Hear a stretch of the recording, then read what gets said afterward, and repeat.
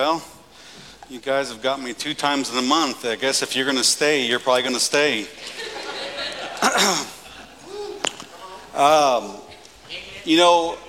To echo what David said, I'm so grateful for everyone who came up to me and said, is there a kid who needs sponsored this year? Because every one of them did, and it was, no one was turned away. We actually took one more to camp this year than we did last year, and I was very happy about that. It was, yes, that's good. But the thing that why camp is important is not so much so the kids can have fun or even bond, which is wonderful. It's so they can see a glimpse of what they can be and be a part of in the kingdom of God. That this is bigger than us. That we as a church want to help restore families. And at camp, it was so apparent, and it's never been more apparent, of how important fathers are. As Shelby mentioned, I lost my father to cancer. And I've buried my father, my stepfather, and my grandfather. And so they're all gone. There's really nothing left of a father for me on this earth. And Father's Day is tough because people have one or two experiences. One is you had an extremely wonderful father and you missed them terribly, or you didn't. And for those who didn't, there is hope. There is hope. And it's painful, but if we do not push into the pain, we continue the cycle of broken homes. Pain is a great distorter of truth. And the fact is this, what I'm about to say today, we have to hold 2 tensions in mind. When I say fathers are important, I am not saying mothers are not. I'm saying both are. In our society, we have really attacked what a father means. We've had so many bad examples, which are constantly highlighted, that the countless scores of men who have been faithful and have loved their families are often overlooked. But there are many men who have faithfully loved their families and have stood the test of time. And there are many of us who have broken paths that we have been restored and now are on God's path. And if we don't understand how important fathers are to our own homes, then we have no chance to do anything in the culture. Everything rises and falls on men. When men are destructive and irresponsible, and they don't do their job, everything around them is destroyed. No civilization has ever failed because the women were the bad part of the equation. It's always been the men. Always. Human history rises and falls on the leadership and love of a male. And that is hard to hear in this day. We don't want to hear it in this day. But the fact is this, look at our culture and tell me I'm wrong. I read a statistic recently that Father's Day is the 26th most celebrated holiday in America. I don't know 10 holidays. Mother's Day, top 3. Why is that? It's because many children have been born without fathers. The fatherlessness in our country is the root of so much that is broken in our homes. It's interesting that in Deuteronomy 6, Moses is saying a farewell to the people of Israel that he's led for 40 years. This is his last really pronouncement over the people. And he talks specifically about the family and how important it is to guard the family, protect the family, to be there for the family.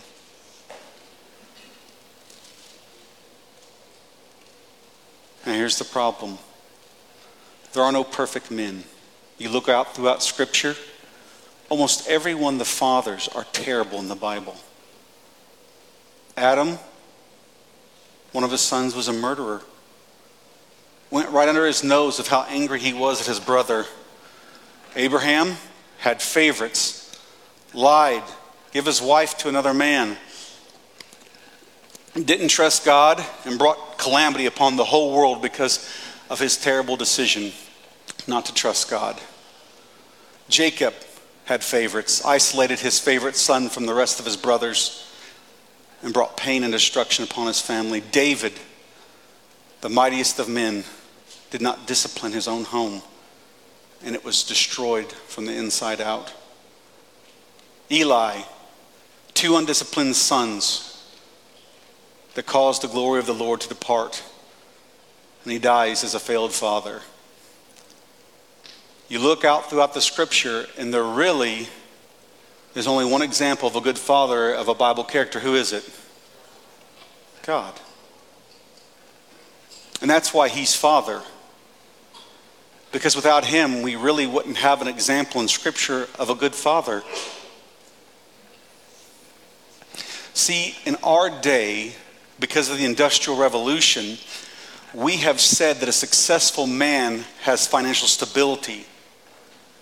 But if you see God, he both provides for the physical needs and the spiritual needs. We teach men to be financially stable. We don't teach them to be emotionally available. That is the last thing that a man is taught. You are successful if you work, you make money, you take care of your family's financial needs. But every wound in this place of a father is a father who emotionally abandoned them. So yes, a good father does provide financially, but he also provides emotionally and spiritually, which means you have to slow down. You have to focus on your family and do things that are difficult. I'm not good at this. I'm good at doing things for my family, not with my family. If they need something, I'll help. I'll carry in groceries, but I often retreat into myself. It's a struggle to be emotionally available to people, isn't it? It's like I turn on the airplane mode. I'm disconnected. And if we want to regain our families, we have to push to that pain to be again spiritually and emotionally available to our children. Now here's good news. Your kids never stop needing you. Ever. Some of you think, I got them out of the house, and when I get them out of the house, they won't need me. They need you even more. It never stops. You don't stop being a parent. There's time to redeem what's been broken. And here's how. Let's read Deuteronomy 6, verse 1 through 9.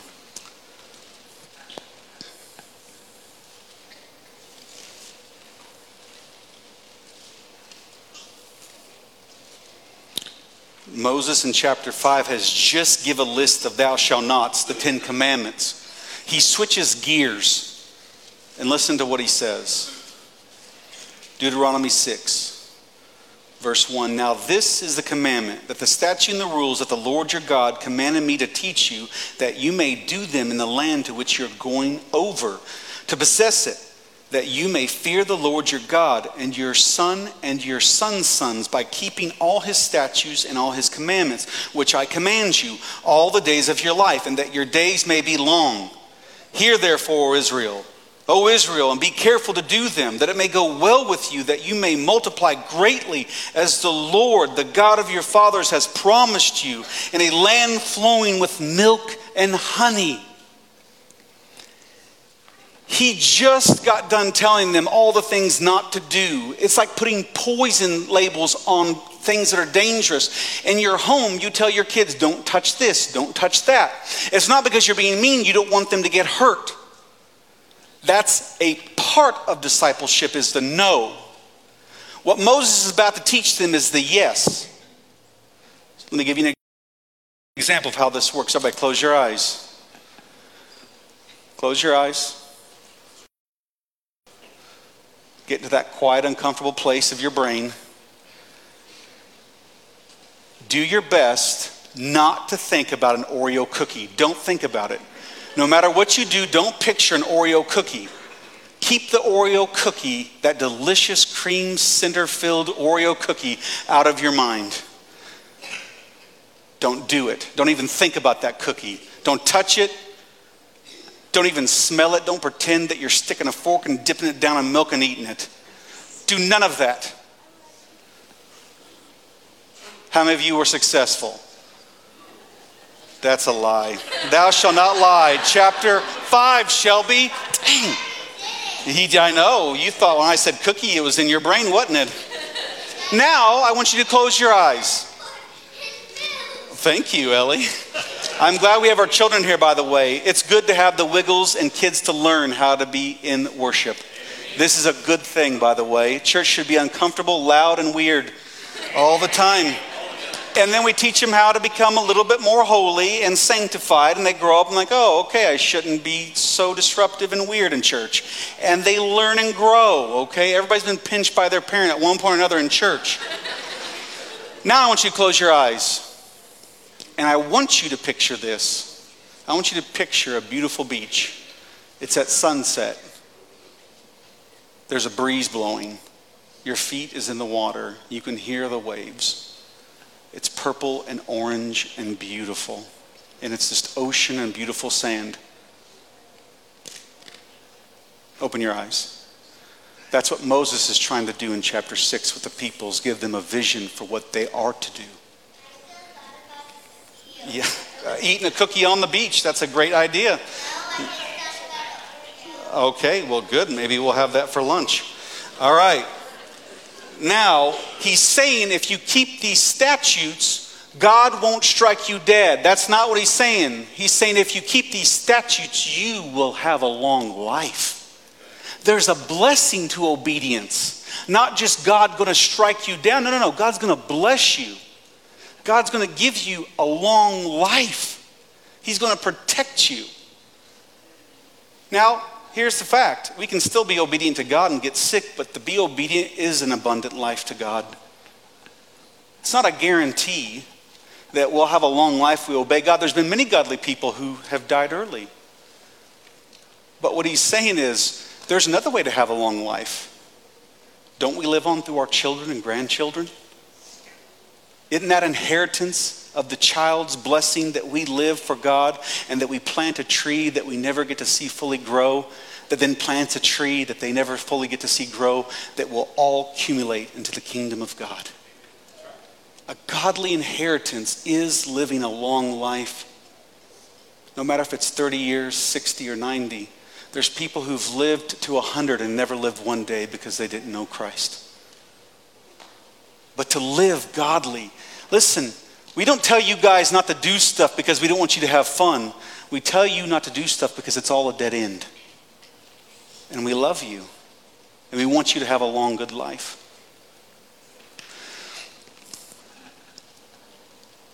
This is verse 4, the Shema. Hear, O Israel, the Lord your God is one. You shall love the Lord your God with all your heart and with all your soul and with all your might. I want to stop there. This is why it's called the Shema. That's the Hebrew word for listen. But it's the context of listen to take action. So, imagine this. Imagine you have a sick child and you have no GPS, but there's someone that has medicine that's 30 minutes away, but you have to take several turns to get there. You have no GPS, and you have to listen to their instructions to get to your child's medicine so they can live. How carefully would you listen? Everything. Say that again. What do I do after this? And they'd always say, if you've gone to the railroad tracks, you've gone too far. Every time. Don't go over the railroad tracks. It's in every direction. I always go by hand by drive like that.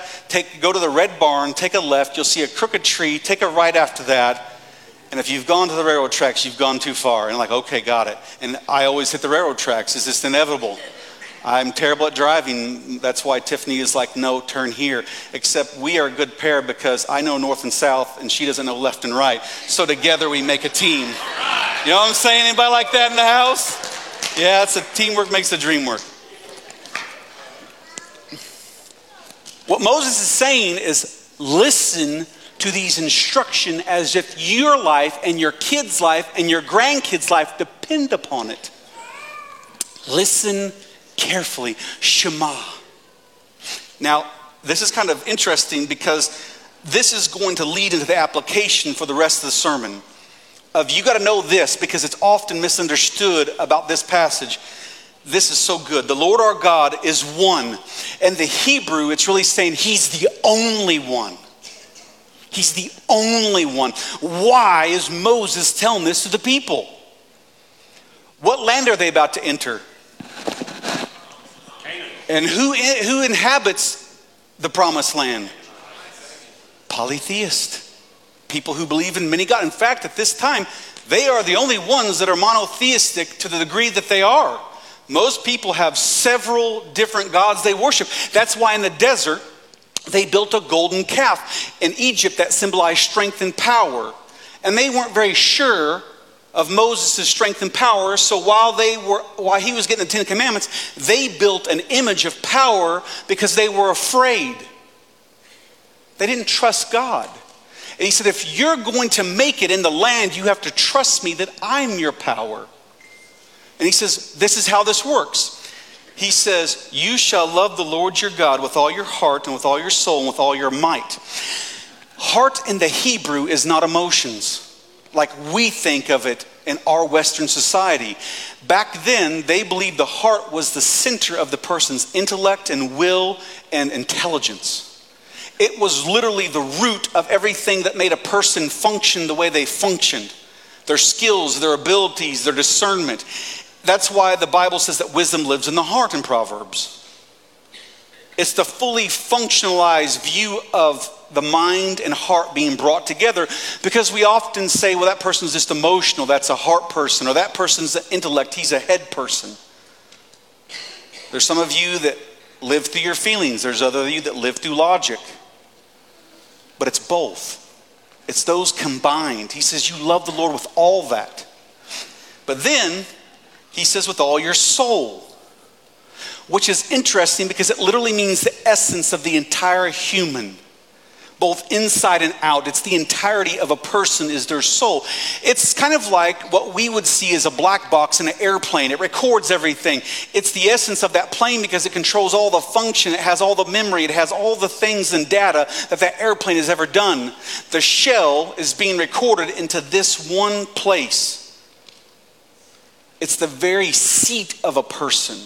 It's where the breath of life of God was given, that he breathed breath into a man, and that's his life. He's saying your entirety. Now, this is where it gets confusing because it says with all your might. In the Hebrew, it's madah. It doesn't mean might. It means much. In layman's terms, he's saying when you combine loving God with all your heart and with all your soul, the third piece is maximum effort. You're all in. It's down on the floor. It's the fourth gear and you're hitting going into 5 with the RPMs high. You're like, well, Clayton, I don't know if I have that gear. Fine. If you only have the third gear, you go out in third gear or second gear. Whatever you got left, you give all that's left. As we get older, we have less and less and less in the tank. You can't be a 10 when you're 80. It's okay. There's some people can, that's like Jim Winchester, but he's the exception. I mean, I do not live all of us. But what it's saying is whatever you got to give it all. Now, here's where the encouragement comes in. Because see, Father's Day is often a time where we just beat the living daylights out of dads. Moms with their flowers. Dad, we give rulers and ask if they measure up. It's just it's not a great holiday for men to come to church. You know, it's just like your wife's sitting over there and she's got that I told you so look, you know, like, yeah, we should, you know. And it's like, oh, geez, give me a break. Well, here's your break. If you're there and you love your family and you're doing it imperfectly, you're doing your job. Men, if you have loved your family and you've stayed and cared for them, you're doing your job. Here's the thing. You also got to get better at your job. At work, if you don't get better at your job, what happens? They fire you. We relax too much on one end of growing and then guilt ourselves on the other end that we're actually trying. You should be growing as a father. You should be growing as a man. And if you're not, it's just a time to reflect, as I've had to the past year.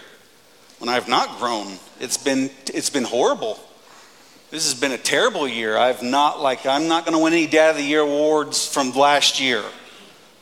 I just was on the struggle bus, like falling out of it, getting ran over by my own bus and trying to get back onto it. I mean, this has not been a great year for me. Like, I don't want highlights from the last year. Anybody there? But this is the hope. That this commandment's not upon you. It's on God. Moses is telling the people that they have to be focused on God, not to be God. You can't save your family. You can't fix everything. You can't carry everything. You can't. You're not responsible for your spouse's happiness or your kids. You're responsible to be a good man and to live in repentance, broken, tired, frustrated, every single day. Again, you look throughout the Bible, there are no perfect fathers except God. The strongest men fail in the family the most in the Bible. I hope that brings you some measure of comfort. Because as we think about our lives, I think some of our missions is that we would love our kids better than our parents loved us.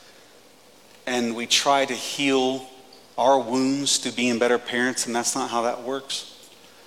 You have to heal on your own. Your kids won't heal you, no matter how much you love them, no matter how much you do for them. It's impossible to heal your kids or you through your kids. You're putting too much weight on them. You have to be right with God. That's why he talks about the inner person before the behavior. He says this leads to this. Yeah, you shouldn't do these, but they're gimmies.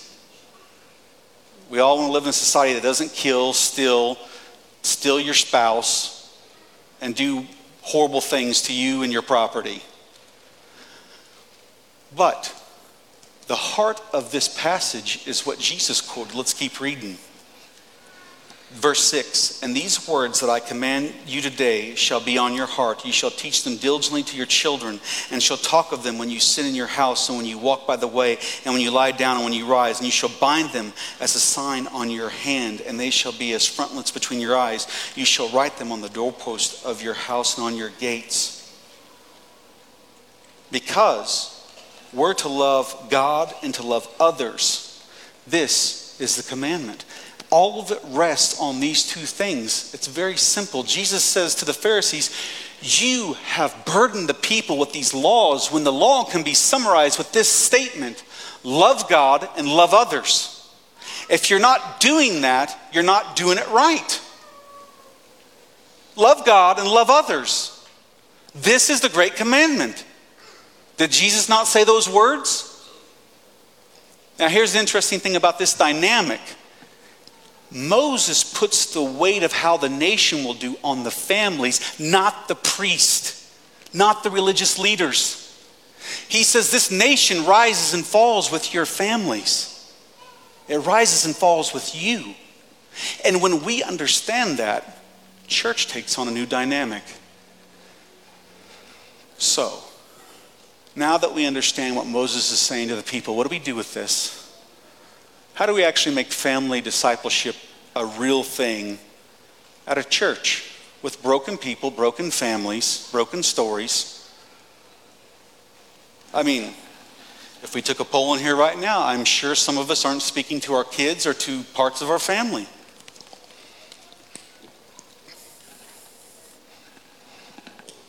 Is there not brokenness in this room? Is there not pain? But do we not long for that to be whole? Do we not long for our marriages and our relationships to be whole? Of course we do. But in order to do that, we got to take some very small steps that accumulate.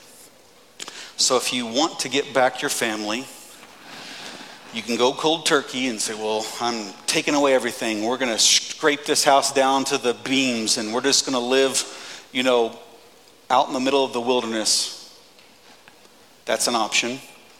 If you do that, you still have sinners in your home.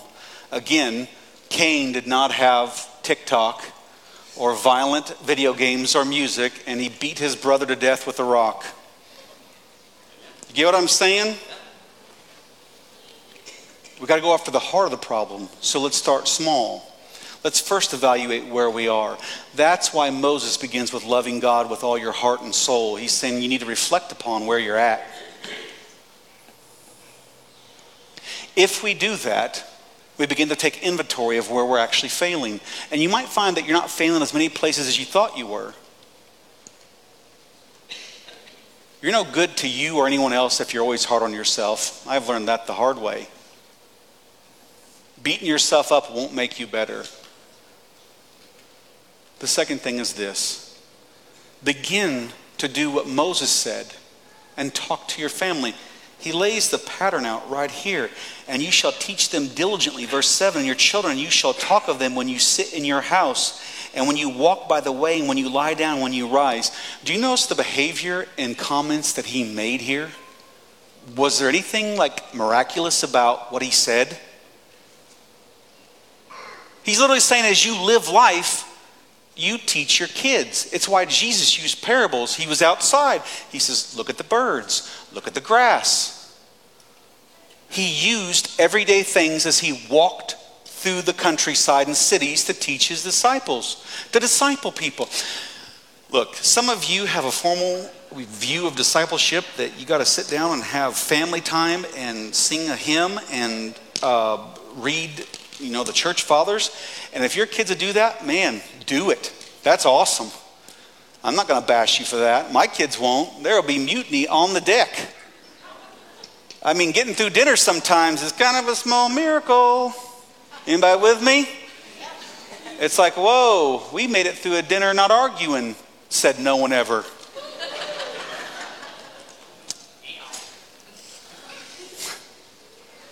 I mean, it's nice to sit down and be able to have a meal with your family and talk and it not lead to a fight, but that's not the real world. Some of you have that, and that's great. I'm thrilled for you.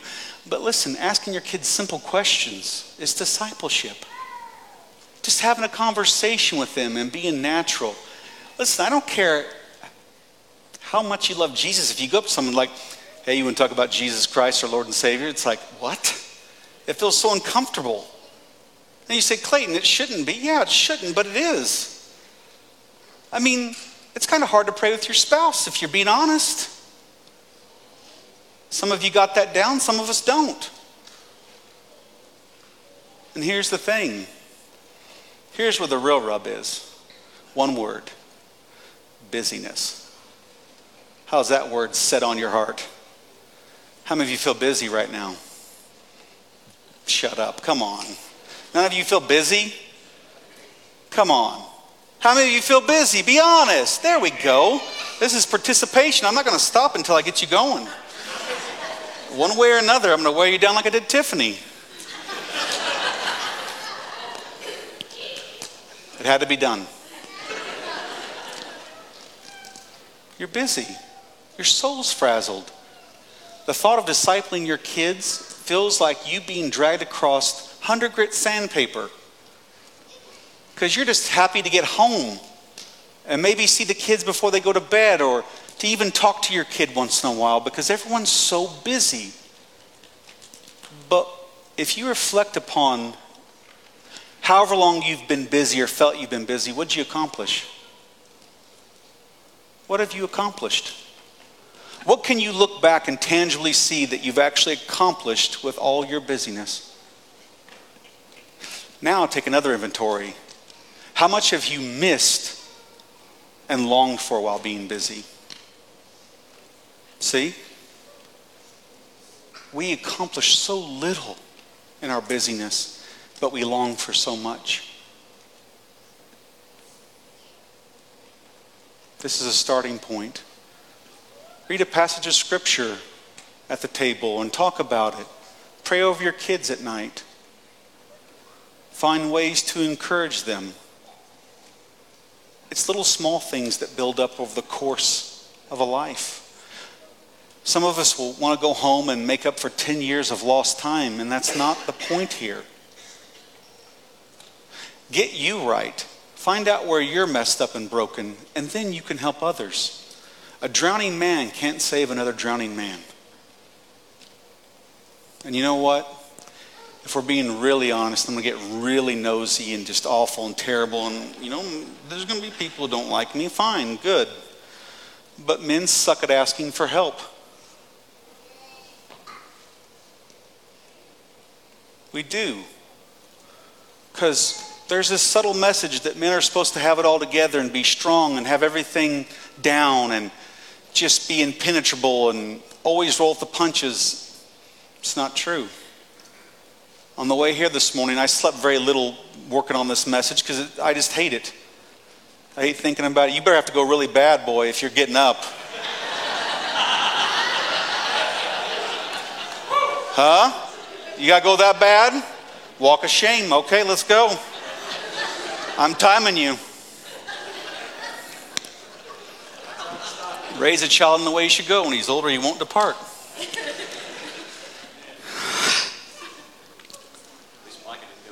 Oh, yeah. Oh, boy. Yeah, oh, man. Those boys and getting up and going to the bathroom all the time. I tell them every week, me and David, we're just going to start tasing them. I've already told the cop to tase them.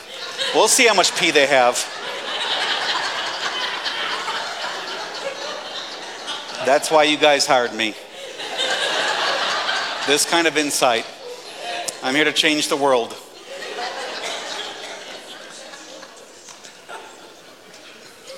Why is it that a man can have the confidence to go on YouTube and do a job that's so far above his pay grade to save a few bucks, but we don't have the same gumption to do that with the Bible?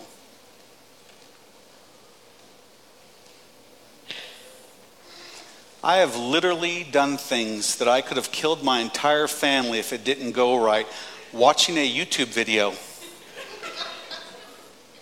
It was YouTube and prayer. But when I feel lost as a man and don't know how to lead my family and I feel like I'm struggling, I just sit in silence and withdraw. You will run your family and your marriage into the ground. It is not brave of you to go on quietly struggling, no more than it's smart of you to have a tire that's misaligned and you driving it while you smell burnt rubber.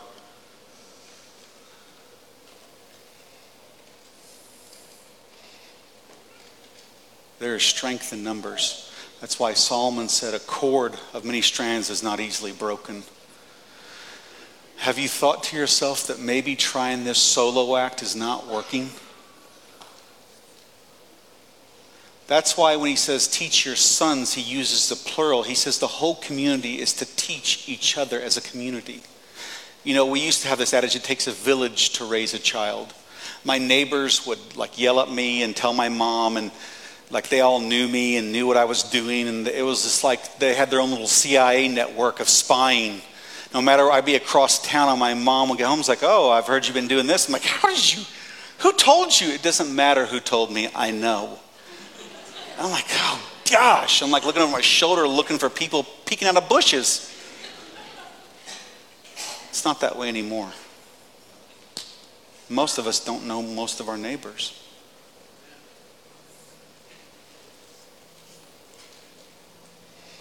Or don't want neighbors. Yeah, amen. I heard that.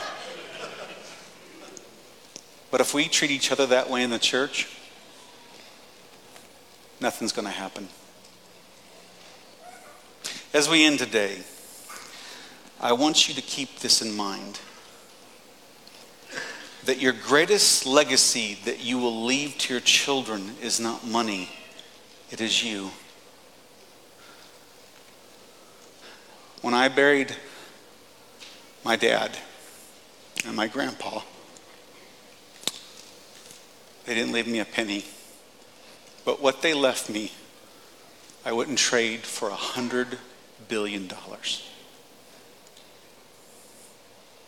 Died dirt broke and poor. But they give me something that I couldn't buy, I couldn't trade for. I was 19 when I started preaching. My dad was a stone cold atheist. Just hated church, hated the Bible, hated everything. We debated constantly, and I tried countless times to love him and share the gospel, but at 19 he came to hear me preach the one and only time he did. I knew that it was a lot for him to do that because he hated every moment of it, I'm sure. And after I got done, he looked me in the eyes as an atheist and said, "Son, this is what you're supposed to do." My dad gave me that gift. He loved me. He was proud of me. And he was very imperfect. Very imperfect man. But he gave me an incredible gift. And that's what we give our children. Yes, a godly man has an inheritance for his children's children. But are you giving them a godly inheritance as well? It's good to give kids an inheritance and have something for them. That's beautiful. But what has sustained me is not my grandpa or father's money. It was them. And the same thing with Tiffany's grandpa and grandma and my grandma and grandpa. They loved us so well. They left us an inheritance that cannot be bought with money. And Moses is saying, if you want to keep your land, you must do this with your children. And keep in mind one last observation. Moses is talking to the second generation who were a lot of kids when he delivered them. He buried all their parents because they were faithless. He was talking to a broken generation that had faithless parents who worshiped idols, who wanted to go back to Egypt, who would not take the land, and sentenced their children to 40 years of wandering in the desert because they did not have the faith to trust God with their life and their family. And Moses saying, if you want to do that to your children, go away from God. But if you want to keep them in the land, obey what the Lord has done and love and invest in your children. That is why we exist, Parkway. That is our mission and nothing else. I'm going to end today a little bit different. I've asked you to bring your children in here. That wasn't because I didn't want to do children's worship.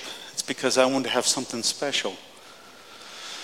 If your child is here today, I want you to pray over them and give them a blessing. Gather as your family, and when you're done, we'll close. I'm going to give you a few minutes. Even if you want to go grab your kids, I don't care, but I want you to pray over them, and I want the men to bless their children. And then we'll close.